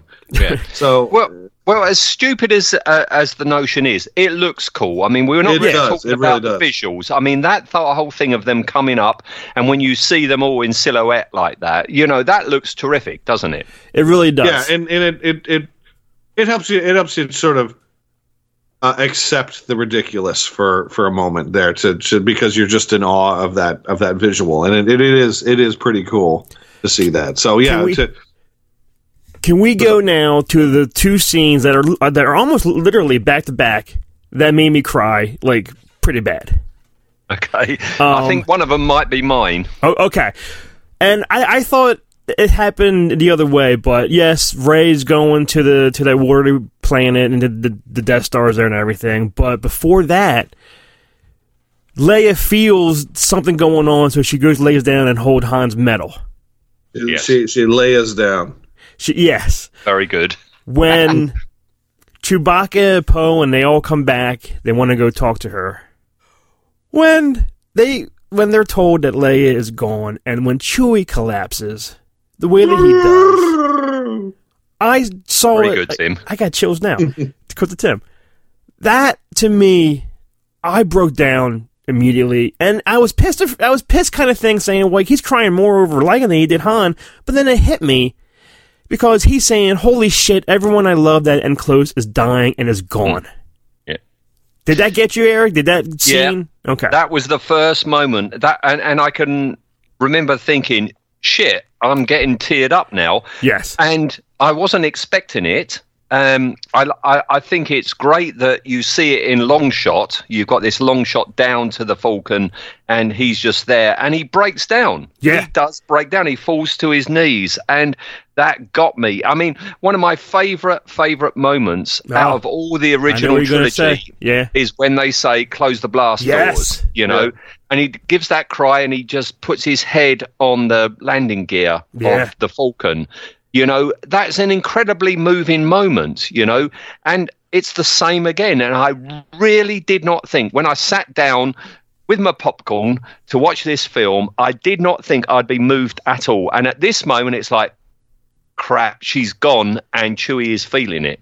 Yeah, and you're right. For as tall as Chewbacca is, him to collapse to his knees. Yep. He's devastated. I'm halfway down. But it's at that point, I'm thinking, actually, this film might have more in it than I thought it would, Yes. Yeah. And then this is a question that we could definitely, it's going to take 3 hours to even talk about. The whole scene when they're fighting, when Kylo and Rey are fighting, and she's down for the count. He could have taken her out, and then Leia does something. Did she bring Han there to talk to him? No, I think it's all in his head. I don't think it's Leia. It would be nice if it is, and if it is, well, that's fine. But I like the fact that Han appears. I did not know Harrison Ford. I'm with you, Eric. No, I would have known Harrison was in this movie, and I saw it, I would have been so pissed. Going into this movie, which, hopefully you listen to this podcast or already watching the movie. Yeah. Going into this movie, had no idea. When I heard, hey kid, forget it. I fell out of my seat. I rolled down 2 rows. I was a mess. Started punching everybody to get back. Punch. Yep. I'm British, so I don't do that, but my bottom lip did start to go, I must say. Yes. Gone. I was gone. And even though Harrison, wow, he looked pretty older with his hair all a mess and looked in and then that white stubble. He did look older than he did in Force Awakens. Yes, he is older. He's been dead a couple of years. Yes. Right. But that scene to me, and word for word, the same dialogue, the same thumb on the cheek and everything, and then when Kylo was like, Dad, and his last words ever in the movies was, I know. Forget it. Try not to cry. Yeah. I was more got more emotional when Kylo was basically they were redoing the same scene from Force Awakens, but when Kylo couldn't hold it back from when he's like, I know what I need to do, but I just don't have the strength to do it. And I'm telling you. But he was a lot more emotional in that than he was in Adam Force Driver Awakens. Is phenomenal as Kylo Ren. He's great in that scene. Yeah. He is the best thing in this film, isn't he? Absolutely. Yeah. His emotion, and seeing Han's emotion, and then I know when he tosses the saber, he turns back and he's gone. Whew! I'll be back, guys. Yeah. Papa, can you hear me? It was that. There was like Chewie dying. Yeah, Chewie dying. Chewie collapsing, and then the Han thing, like, almost like 10 minutes apart. Forget it. Yeah. Just to move away from that, very nice moment. A problem I've got is, like, Kylo is there.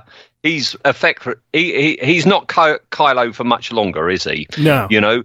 And how did he get off the Death Star? Because Rey goes off in his TIE fighter. Well, it shows you later on when he found her at the Emperor world in just an ordinary TIE fighter. I don't know how he got that TIE fighter because it was right next to Luke's X-Wing. Like, that was parked next to it. Where he got it, maybe there was one still plugged in the Death Star area. Right. Excuse me. Before we leave this scene, the whole Death Star still surviving in bits, I've got a problem with, because Return of the Jedi, it's obliterated. Yes, it's turned to dust. But we've got chunks landing on this planet, right? Yes. Chunks big enough that the Emperor's throne is still there. You have Stormtrooper armor there. No bodies. Okay. Yeah, that I thought was a little weird. So, for 30 years, in an ocean where I'm assuming there's tides, and the salt eats away shit. Yeah, the salt water, and you've got marine life eating things and stuff like that. Okay, but the biggest problem I have with this film, and it's just like, what the? Well, I can't say because my children are upstairs. All right. Right, all the way through this, right, they've got to find a person who's got a dagger, and the dagger will lead you to the Wayfinder, which will lead you to the planet, which will lead you to Palpatine, right? Right, here we go. Rey arrives on the planet. She's got the dagger. She stands in a certain point. She looks at the dagger. She pulls this thing out of the hilt, which turns into a semi-crescent. She goes, oh, hang on. She holds it up, and it's got the silhouette of the ruins of the Death Star. Yeah, what's up with that? Which then points to the Emperor's room. So she has got to... This dagger has got the imprint of the remains of the Death Star, right? Which only works if you're standing a certain distance away from those ruins in a certain point for that to work. That's a damn good point. To which I say, BS. I didn't even think of that. And when I'm watching, I'm like, oh, that's pretty cool. But you're right. Over 30 years, it fell to that planet in the same way and it stayed that way for... If she was 20 feet away, that would not work. Yeah, she's like, we're lost. We're never going to find this place. Yeah. That is a flaw. Yeah. It's nonsense. But Chewie and Han made up for it. Oh, of course. Of course. Yeah. I don't know if this happened before all of this. Before I want to talk about, like, the other guys going to the other planet with Zori Bliss and all that kind of stuff. Right. But the lightsaber battle between Kylo and Rey, I had heard people say this is one of the greatest lightsaber battles of the entire saga, and for me, No. I was like, no, not really. No, not at all. I was like, it's actually. I would mark it of the 9 movies. I would say this movie probably has the lowest rankings in terms of lightsaber battles. There's a very little lightsaber action. There's a lot of jumping and hopping here and there. Yeah, doesn't. I swing, I block. You swing, I block. That's kind of what it was. But in this, like the battles are real short and really not very memorable. I mean, the setting for this one is very cool. I mean, it makes it to the poster. It made it to the trailer. It looks very cool, but it's very short, and it's kind of like, all right, well, there it is. That was it. Yeah.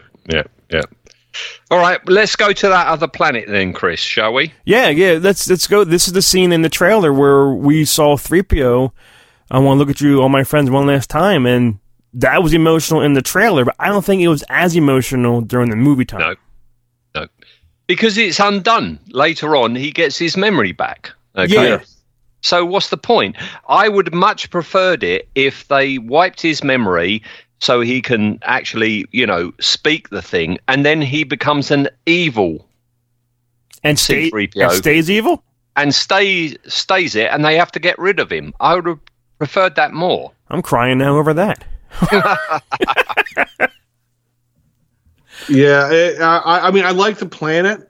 I thought the planet was cool. It reminded me of like World War II, Nazi occupied thing with like the searchlights and the snow and everything. So yeah, I felt like we were in Nazi Germany, which I thought the setting was cool. I don't know about you guys. I like Zori Bliss. I liked it too. Yeah, I do. Yeah, definitely.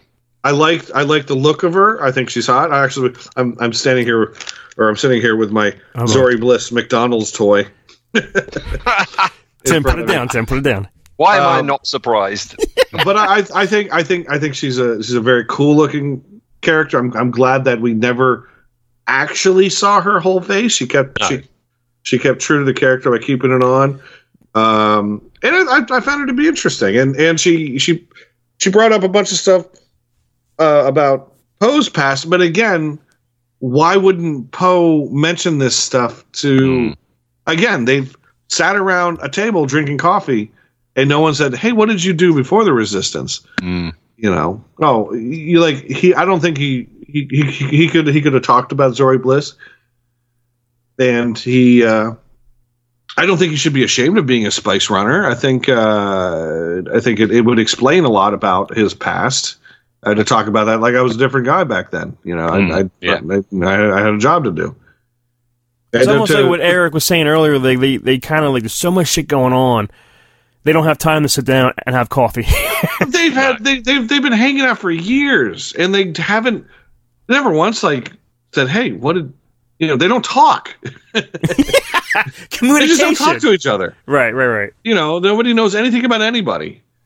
So yeah, that was another thing that didn't make sense. Like they wouldn't know that he was a spice runner. I'm like, come on. But I liked the planet. I liked the scene. And I'm not sure you guys feel. I do really like Babu Freak. I think Babu Freak is awesome. No. I knew Eric was not gonna like it. I had no problem. I thought he was a nice little comedy thing. Oh, look at that guy. I had no problem with him. It's incredible. Over Christmas, okay, I had not seen the film, but my brother had and my son had, and they had a discussion over Christmas dinner about how awesome this person is, okay? And it's like, so they built it up for me, and when I saw it, it's like, well, he, if anything, reminds me of the little worm in Labyrinth.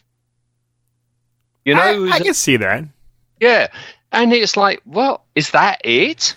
Is that all? But he was so how he would speak and how he looked and how he was like, just like there, and then he popped up in the co-pilot. And the voice was Moaning Myrtle from Harry Potter. How can you go wrong with that? Yeah, she's the ghost that haunts the bathroom. No, not for me. And I like the fact that 3PO's eyes turned red. Yeah. For that, but I would have liked it if that had been the end, because we had this whole thing about this. I want to take one last look at my friends. I think if we were going to have a death, then kill C-3PO here. They have to terminate him because he's turned to the dark side. That would have crushed. That would have crushed us. Yeah, but you would have got more emotionally out of it, wouldn't you? Yes, this is very true. And can I say, R2-D2, do you think he was hardly used in this movie? I think he was hardly used. He was used more than the last one, but yes. That's what I'm saying. With Disney Star Wars, at the end of this film, all the people that were there at the beginning of the film, good guy-wise, are still there. It would have made more impact if C-3PO had died here. Yeah. I'm not denying that. I would have cried more, but yes. Give Anthony Daniels his death scene. Give him his death scene. Yeah. All right. So, Chris, what happens after that? What happens after that, Tim? When do we start? They have a speech, isn't that when they're generals now? Finn and Poe are generals. Yeah. And they're trying to make a plan of what we're going to do, and then that's when the whole I have a plan, to use horses on top of start. Oh shit. Yeah, that's another problem I've got with this. Horses in Star Wars. Oh dear. But they use elephants in Star Wars back in the New Hope. Yeah. True. All right. They're just smaller horses. I mean, again, visual. It was ridiculous, but visually, it was still kind of interesting. I mean, and again, we saw it in the trailer, but it was kind of interesting to see a ground attack on a ship, on a Star Destroyer, whether they were using horses or not. I don't know. It didn't bother me. It made sense. What is the deal? Like, can you breathe? Like, are they so close to the planet they can still breathe? Yeah. Okay. They're in the upper atmosphere. Okay. I had questions about that, thinking, how are they breathing on this ship? But all right. Yeah. The horses. Yeah, the ground battle on the ship I thought was cool. It didn't bother me. Didn't we miss the whole Rey going to Luke? Isn't that all before this? Oh, that's before that. Oh, okay. Let's rewind. Let's go back, and when she finally is doing what Luke did, she goes back to and burns Kylo's ship and throws a lightsaber in, and what happens? I had no idea they were going to go back there. No idea at all. And she was pitching a whiny. I mean, I think we've all done this where we get upset and we're like, I'm not going to do anything, and I'm going to run away, and I'm going to sit back, and I don't care. And that was her moment. I'm going to do anything. I'm going to do what you did. Yeah. And this is Mark. This was Abrams apologizing for throwing a saber over his shoulder. Yep. Totally. A Jedi's weapon deserves more respect than that. Yep, that's 2 fingers, or in America, that's 1 finger up to Ryan Johnson, isn't it? Yes. Totally. Yes. And when she even said, "I'm going to do what you did," and his first line was, "Well, I was wrong." Yep. So everything that he did that would piss us off in the other movie, he said, "Well, I was wrong." Yeah. And that's the next time I get emotional, to see Luke as Luke. This is the Luke Skywalker we should have seen. Yeah. Shame he's dead, but right. We now that is one of my issues with Last Jedi. Well, I remember talking with people about it, and I thought that the whole idea of Luke running away didn't bother me, but the fact that he was such a curmudgeon when she got there, and basically she gets there and we're going back to Last Jedi, and she says, "Hey, everyone's dying. Your sister needs you," and he's like, "I can't leave." Yeah. I'm like, come on. Everybody, I mean, literally, you can leave and help save lives, or you can stay here and your sister and everybody is gonna die. Yeah. And he's like, well, it's time to let old things die. I'm like, oh, you old poop. Come on. It's like just so all he had to do in the last one was get off his ass, come help. It would have made that last movie that much better. Would he still be in a lot? He could still sacrifice himself in that one. But yeah, this is a little redemption, but kind of a little too late in a lot of ways. Luke never really was a formidable presence in this. And this is the Skywalker saga. Let's not forget, this is the Skywalker saga. He's Skywalker, and we never really got what we deserve to have gotten. Yeah, true. To be honest, when it came to Luke, he had his hero moment, but again, should have been better. Yeah. Well, when she was saying, you have to go, and she's like, well, I don't have any way. I burned Kylo's ship and all. Did you want her to use the Force to bring out the X-Wing, or when he did it, it's what you wanted? Like when he was doing it in Empire and he can't do it, and then Yoda did it for him. Did you want Rey to try and like, I can't do it? Then Luke came in and said, here, move over, hold my beer, and then he did it, kind of thing. Yeah. But didn't he take one of his wings and use it as the door for his hut? No. I thought the door was part of his X-wing. No, I don't forget. think so. Either way, this had 4 wings on it. Yeah, it did, and this is my second emotional moment. Yeah, to just see that X-Wing come up with the John Williams score from Empire Strikes Back. That got me as well. Yeah, I was a mess too. Like, and then seeing Luke, which the way Mark Hamill is holding out his hand and smiles at Rey, sometimes just didn't look right. But it was still cool though, seeing it all covered with seaweed and water just pouring down. It was an emotional scene too for me, Eric. Yep, definitely, yeah. Loved it. And the fact she wears his helmet. Yes! He kept the helmet in the X-Wing as well. Yeah. Yes. And when they say, oh, that's an old ship number, and it's Luke Skywalker's X-Wing, I got chills. I'm like, oh, you haven't heard that in so long, you know? Yeah, to hear Red 5 again. Yeah. Absolutely. All right. So where else are we in the film? I guess now is when Poe and all of his fleet come in to try to... It's 2 things at once. Like, Rey is there, with the Emperor, and Ben now is there. I'm not going to say Kylo, because Kylo is now dead, and now it's Ben Solo. Yes, yeah. I like the fact that Lando is the person who's sent out into the galaxy to say, oi, come on, you need us. Come along with us. We need your help. Otherwise, you're going to die, because every Star Destroyer now has a planet destroying capability. You need someone charismatic, don't you? So I like that Lando went out to do that. Well, that's the thing. Like when everyone was, we're jumping. Whenever the Emperor is lightning the whole sky and the ships are falling and everything, I had a little problem. Poe just met Lando 2 hours ago. Yeah. So he's on the thing, and everyone's like, well, what should we do, Poe? He's like, I don't know. This is it. I don't know what to say. And then you hear Lando's voice saying, well, you got friends, or you have us. Why you just met Poe? Like, Poe shouldn't have the emotion that the audience felt, because we all love Lando, and seeing 30,000 ships come in there to kick some serious ass, I teared up then too, tell you the truth. I think Disney have totally cribbed from another Disney, the Marvel, the whole, Avengers Endgame, with the whole, look to your left or whatever. On your left, yeah. Yeah, that is what it is. And this is my next emotional moment, when you see the whole,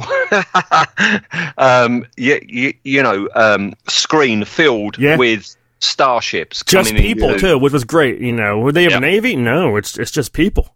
Yep, that was chilling. I had tears, and then the way the Falcon just flies in a little bit, and the effects of Lando and Chewie in the little cockpit area. Yeah, it's very emotional for us. Yeah, what do you think, Tim?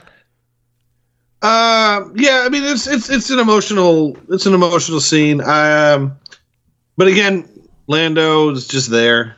I like that he came back. He was sitting down too. Yes, he was. He was comfortably seated. Yes. But that scene of seeing all those ships come in was something else. It really, and I keep looking at the ships. I'm like, what's that ship? What's that ship? What's that ship? But you keep looking and trying to identify different ships from the past. And off the top of my head, I can't remember all. I do remember seeing a medical frigate. Yeah, there's so much. There's rumors of the Rebel ship on there. There's so many rumors of what's on there, but it goes by so quick. The Ghost is definitely there, and the Razor Crest or whatever it's called from Mandalorian is in there as well. I gotta pause that. Yeah. So next time I see it, I'm gonna really pay attention. But I'm sure that when it comes out, there'll be a screen grab of that, and someone will put they'll mark what each and every ship is. Let's go down to the planet, because I want to talk about a scene which you can tell it's Han Solo's son.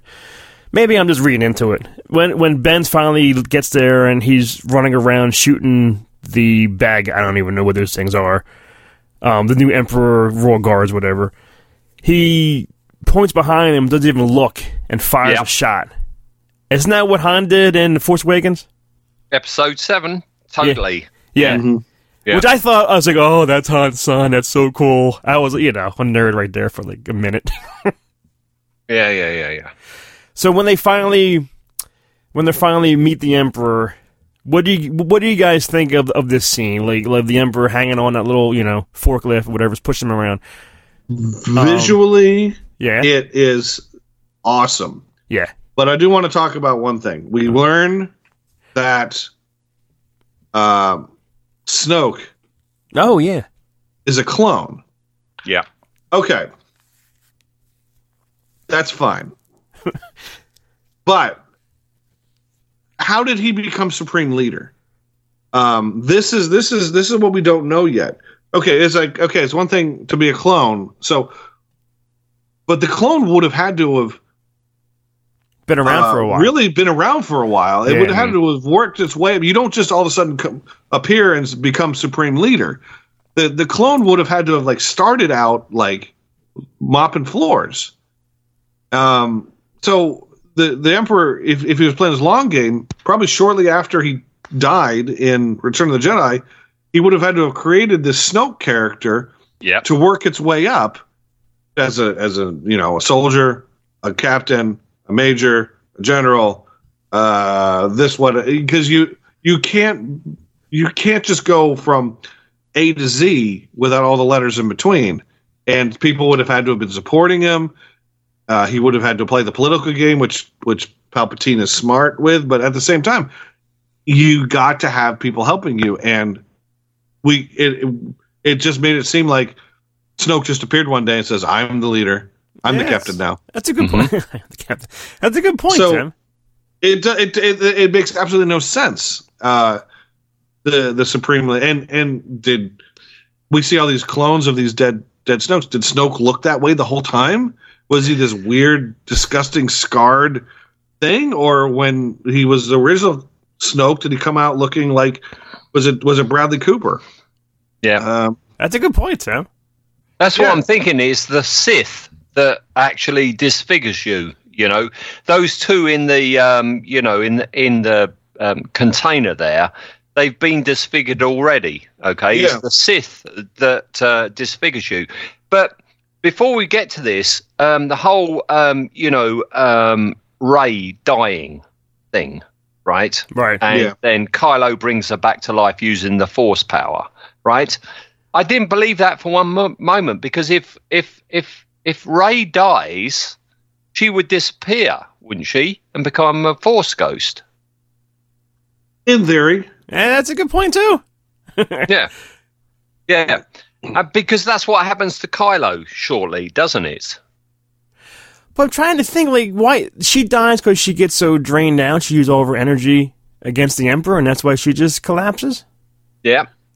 And then Kylo should not disappear. Kylo I'll say this again, was never a Jedi Knight. was never a Jedi Master, was never a Master of the light side. He should not have disappeared. But hear me out. He wasn't Kylo then, he was Ben. But Ben Solo was never a Jedi Knight. Ben Solo was never a Jedi Master. Where does it say that? Ben Solo was always a Padawan. How do you know that? Where does it say that he was not a Jedi Knight? I don't have the text in front of me. But I don't believe he was a Jedi Knight. I think he was still a student. I think he was still technically a Padawan at the time of his change. So just because you quit school at 7th grade, you don't get a diploma when you decide I'm going to go back to school. True. This All is of a true, sudden, Tim. it's like, well, you know what? We're gonna skip the rest of that. Here's your diploma. Right. Here's you have a master's degree. Okay, Eric, I'm afraid to ask you, when they kissed, what'd you think? I had less of a reaction than a lot of the things I've seen on YouTube where people scream and holler and stuff. Me too. It didn't. There was a lot of cheering in my theater for that. I'm like, mine why? Too. Yeah. She witnessed him kill his own father and toss him over the ledge of a thing. She saw him shoot a ship that his mother was on and had her sucked down to space and left for dead. This is a piece of shit guy. I know it's Kylo Ren and Ben. I know that it's supposed to be two different things, but at the same time, this guy is a mass murdering monster. Yeah. And this is why the person can't live. It's the same as Darth Vader. If Darth Vader had lived at the end of Return of the Jedi, he's got all that knowledge and memories of all the people he killed when he wasn't Anakin and he's Darth Vader. And it would be the same thing with Ben and Kylo. He's got to die. You can't live with that, weight upon you.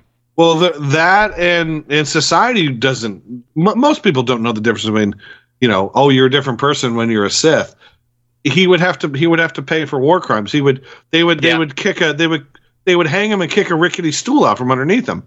Yeah. It would have been like that for him had he not died a quote hero's death. Why did Leia fade the same time Kylo faded? Or Ben faded, I'm sorry. It's all energy to turn him back to the light. So she was almost with him, in him, or around him the whole time until that moment. Yes. Okay. Yeah. The thing about that scene when Leia finally goes, R2-D2 is there. I would have liked it if she had put a hand out and actually touched him. Touched R2-D2. That would have been sweet. Yes. That would have been nice. But the way R2 leaned in and does his rockin' cry sound, that was rough. Yeah, but I like the way they've done this. The way they've got an end to Princess Leia. I think they've done it very well. Yeah, it was a really. They handled everything that we hated about Carrie Fisher's passing. They made it like it almost helped us. Yeah, if this film had started with Leia is dead, during an attack on blah, blah, blah. If it would have said the dead speak, including Princess Leia. We wouldn't have liked that, would we? No. I think this is fitting. I personally, and I said this when Last Jedi came out, they had the perfect opportunity to kill her in a meaningful way. Yeah. In that one, and I still stand by that. I would have preferred, for story-wise, I would have preferred her to have died in Last Jedi than to have lived and to have... her death was a little awkward, but again, they're working with what they had. Her death was a little awkward. It sort of seemed like she was fine and dandy, and then all of a sudden she just kind of slowly walks to a bed and lays down and dies. So that was like, okay. Do you know how in this one Emperor wanted Rey to strike him down, so then all the whole audience and the Sith can join and be in her body or whatever? Is that what was the idea in Return of the Jedi? Like if Luke striked him down? Yeah, I think so. But this one, in this scene where it's like, strike me down because when I die, I'm going to go into you too.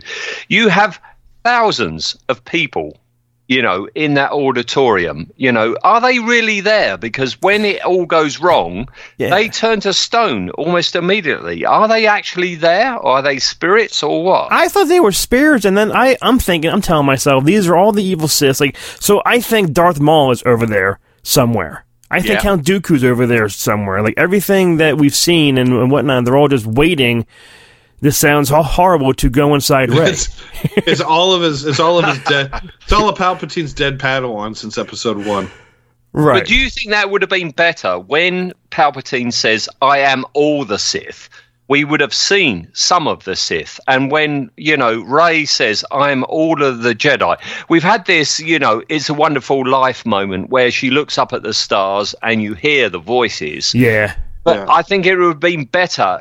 Couldn't we just have seen those people as they said those lines? Did you want a montage of remember Qui-Gon and this? Yeah.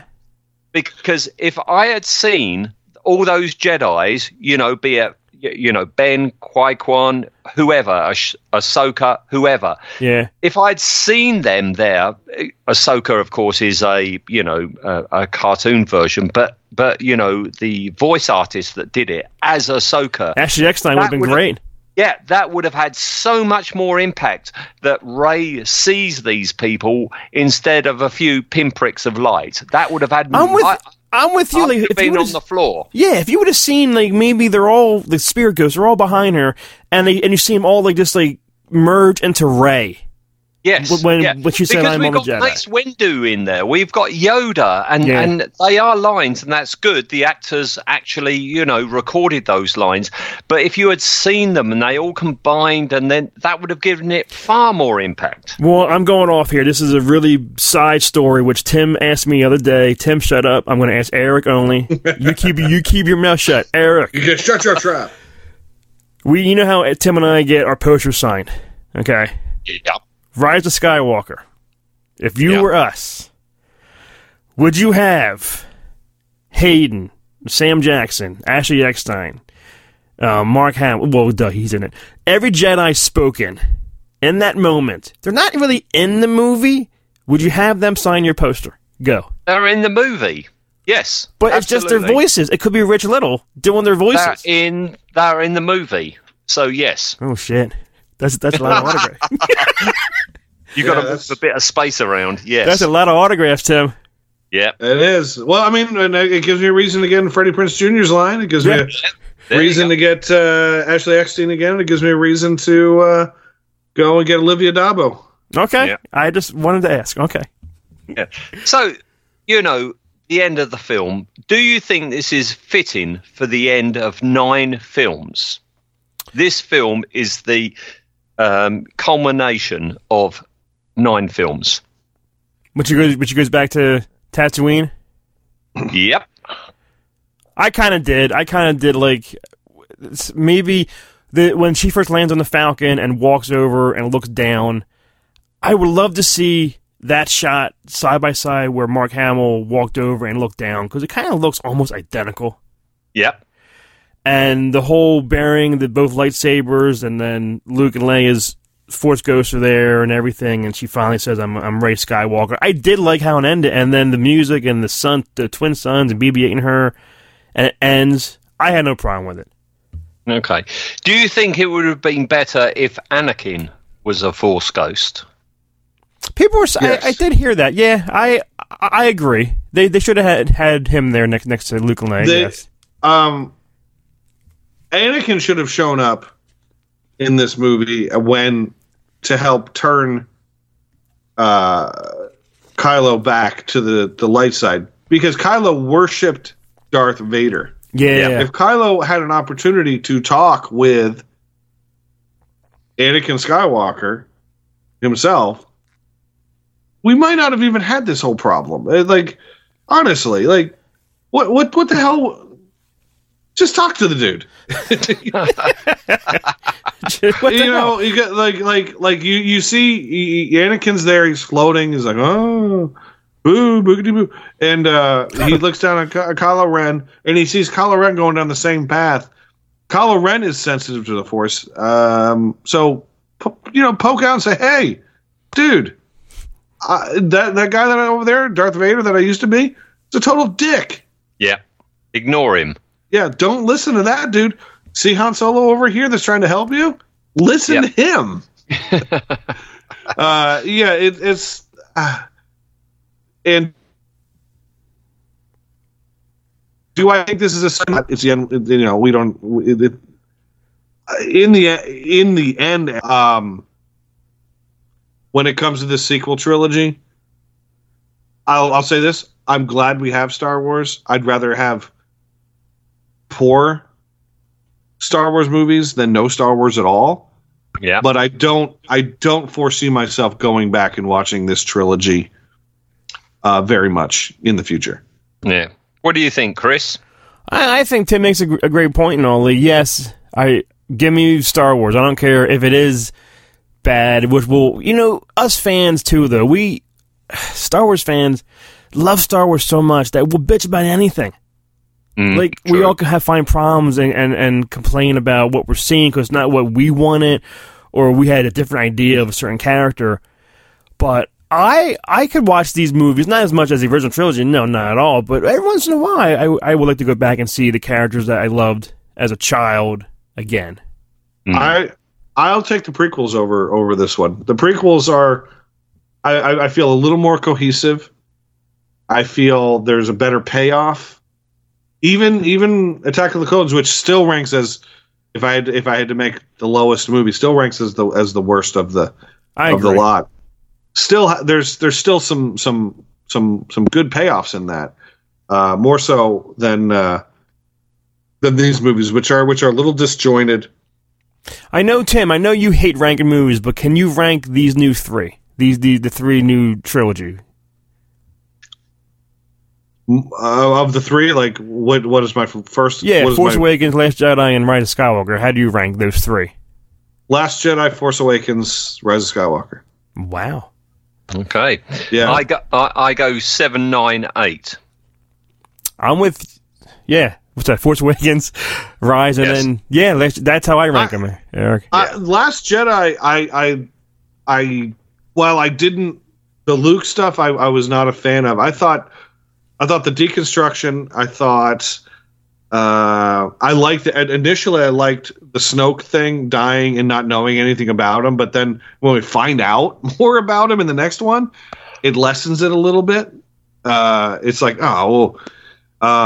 so when we find out more about him, I'm like, I like the style. I like the stylization. I actually watched The Last Jedi 2 days before I went to the movie. The fight scenes, especially with the guards, unbelievable. Yeah, and that's cool. And I liked the moments between Kylo and Rey where they could speak to each other across the galaxy, and I thought that connection was really great. And unfortunately, they didn't really do much with it. They could have done more with it in this one. And also in The Last Jedi, I liked the idea that Rey came from nothing. I don't. She's not a Skywalker. I don't like the idea that everyone has to be connected. I liked the idea, and I like the idea that yes, this spark of redemption, this Jedi, this new chosen one, can just come from nothing. It doesn't have to have a family relation to anything. Doesn't have to have, who are her parents? Who cares who her parents are? She's the Jedi. And to have this lazy script writing and say, oh, well, now, yeah, she's got to be related to somebody. Well, why don't we make her related to Palpatine? It's like, I just find that sloppy, and it lessens the impact. And I think the idea that anybody can be great was sort of the theme of The Last Jedi. Even at the end of The Last Jedi, you have that little stable boy you see use the Force. Yeah, the broom, yeah. Which I thought was a genius shot. It was reiterating that the hope of the galaxy does not necessarily rest in the children of our leaders. It could be someone, it could be a nobody. And they completely threw that out the window to the detriment of the story, to the detriment of the meaning behind what I had hoped that this trilogy could have showed us. So in the end, it really is, while a lot of people really like it, it really is. It's a subtle middle finger to the face of the fans, in my opinion. Very subtle. And if you like her being a Palpatine, by all means, enjoy it. That's your prerogative. I just think it really lessened the story. It really lessened the impact of what could have been in the end, and which makes me like the trilogy just that much less. What about you, Eric? What's your final thoughts? I know. How do you follow that, right? Follow that, yeah. Okay.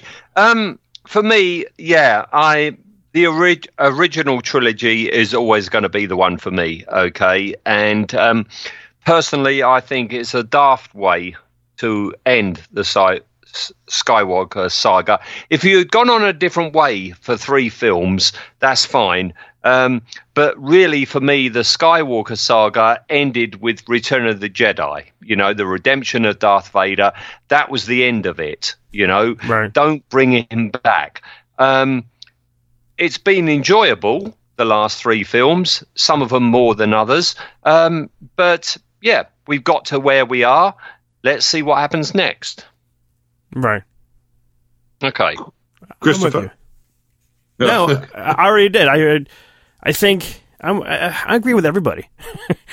It's the original trilogy will always be my favorite, but I loved seeing the characters that I loved as a kid come back and everything. But I had problems with each one. But like Tim said, I'd rather have something out there, the Star Wars, to watch and enjoy than absolutely nothing like we did from after Jedi came out. We had to wait until Phantom Menace and all and stuff. But if Star Wars is in the title, I'm going to go see it. I'm actually more excited now for what's coming now that we've got this bullshit out of the way. Yeah.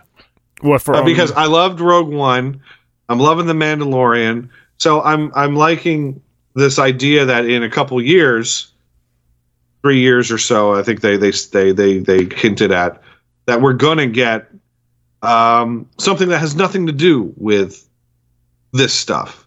Yeah. To have these brand new stories, new settings, all new characters. That's what I'm excited for. We had to get through all this rigmarole, which could have been better, which I'd hope would be better. But now that it's done, I'm straight eyes to the horizon, man. I can't wait. Right. Yeah. And it's down to you. If you choose to just watch the original trilogy or whatever, it's up to you. Right. You get what you want from it, don't you?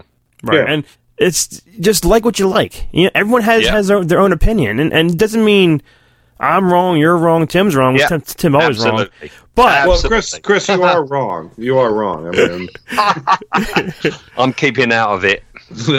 But Eric, before we say goodbye after this long episode, tell us about, you're a big part of NEOZAZ family. Tell us what you're doing and what you want to say.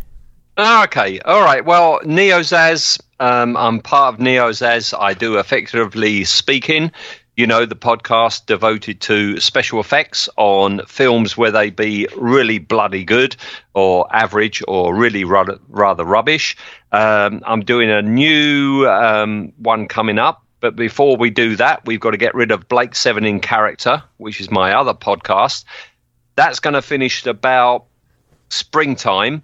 We've got a new podcast coming up, Chris, which I think you will like. So what? I gotta wait. I don't even know anything about this. You don't know anything about this, okay? This is an exclusive to this podcast. All right. When our second podcast ends, sometime in the spring, Chris, we have a new podcast that you might just well be interested in. Okay. Okay. I know. I think I know what it is. You done. Is it the Mel Gibson? It's called the Mel Gibson podcast, The Smoking Section. Mel is a word. Oh, See, Oh. I want to say it's a Mad Max thing, but I don't want to say it because I could be wrong. I can't say. I know you can't say, and it's killing me now. Stop this conversation now. Done. Done. Okay. All right. Okay. Thank you, chaps. Eric, thank you. Thank you for All right. being the voice of reason sometimes, because Tim and I sometimes go, yeah, you're right. Yeah, That's you're the right. first time I've ever been called that. Thank you, Chris. Anytime. Anytime. All right. Okay. All right. Thank you, chaps. Thank you. Thank you. All right. See you soon. See you soon. Thanks for listening to Star Wars in Character. Star Wars in Character is part of the NEOZAZ.com network of podcasts. For more great podcasts and original entertainment, please visit www.neozaz.com. Star Wars in Character is not affiliated with nor endorsed by Lucasfilm Limited or 20th Century Fox. Star Wars and all Star Wars universe characters, places, or Star Wars-related items are the copyright of Lucasfilm Limited or their respective trademark and copyright holders. Visit www.swic.neozaz.com for the latest Star Wars in Character episodes and information.